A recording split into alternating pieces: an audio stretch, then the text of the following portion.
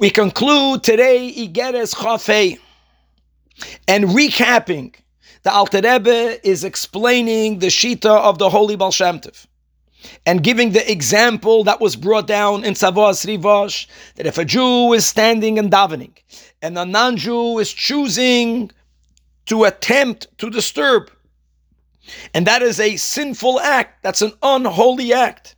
Nevertheless, the Yid not only should not get upset at the non-Jew, but furthermore, we should acknowledge that being that the Shekhinah is enclosed in every part of creation, including in Klippa, true Shechinta Bigalusa, but the Shekhinah is manifesting through everything. So therefore, we should try to understand what is God trying to tell us. And in this example, as the Alter Rebbe explained, the Shekhinah, God Almighty, is trying to inspire us to daven on a whole deeper level of kavanah, such a deep level where we won't even be aware of the external disturbances. That is the kavanah for this Nisayan. And as we began in the beginning of the letter, that those who were then misnagdim to the teachings of Hasidus, they strongly opposed. They said, how can you say that Shekhinah is manifesting through a unholy action of a non-Jew? Impossible.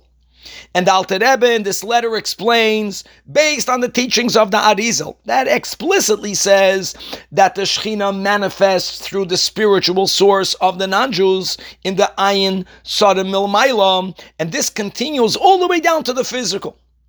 And yes, the Shekhinah is manifesting through the unholy act of a goy. It's begalus, but it's God's doing, and we have to discover the kavanah for it. In this case, it's a test.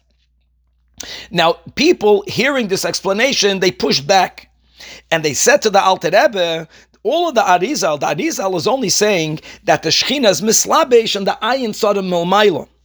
Now, true, this is the source of Klippa, but at least it's Klippa in its spiritual source. So they asked the Alter Rebbe, where do you have a source from the Arizal that the Shekhinah goes even further down, even further away, so to say, from its source in Kedusha? Does it go even down through inside a physical action of a physical non-Jew? And the Alter Rebbe says, yes, this is also sourced in the Arizal. Being that Arizal also writes explicitly that the Shekhinah is even inside the earth of this world. Earth, something physical, actually the lowest part of the physical world, is even more distant than the source of the Shekhinah, even more distant than a ruchniistic manifestation of Klippa.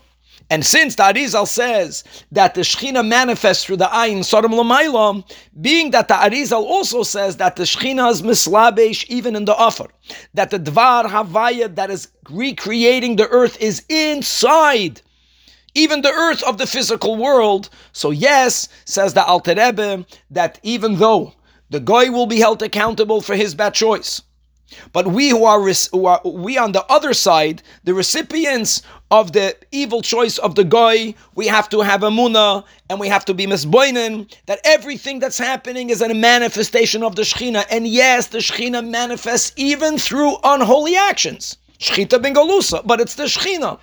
And so Aleph, never to get angry towards your fellow.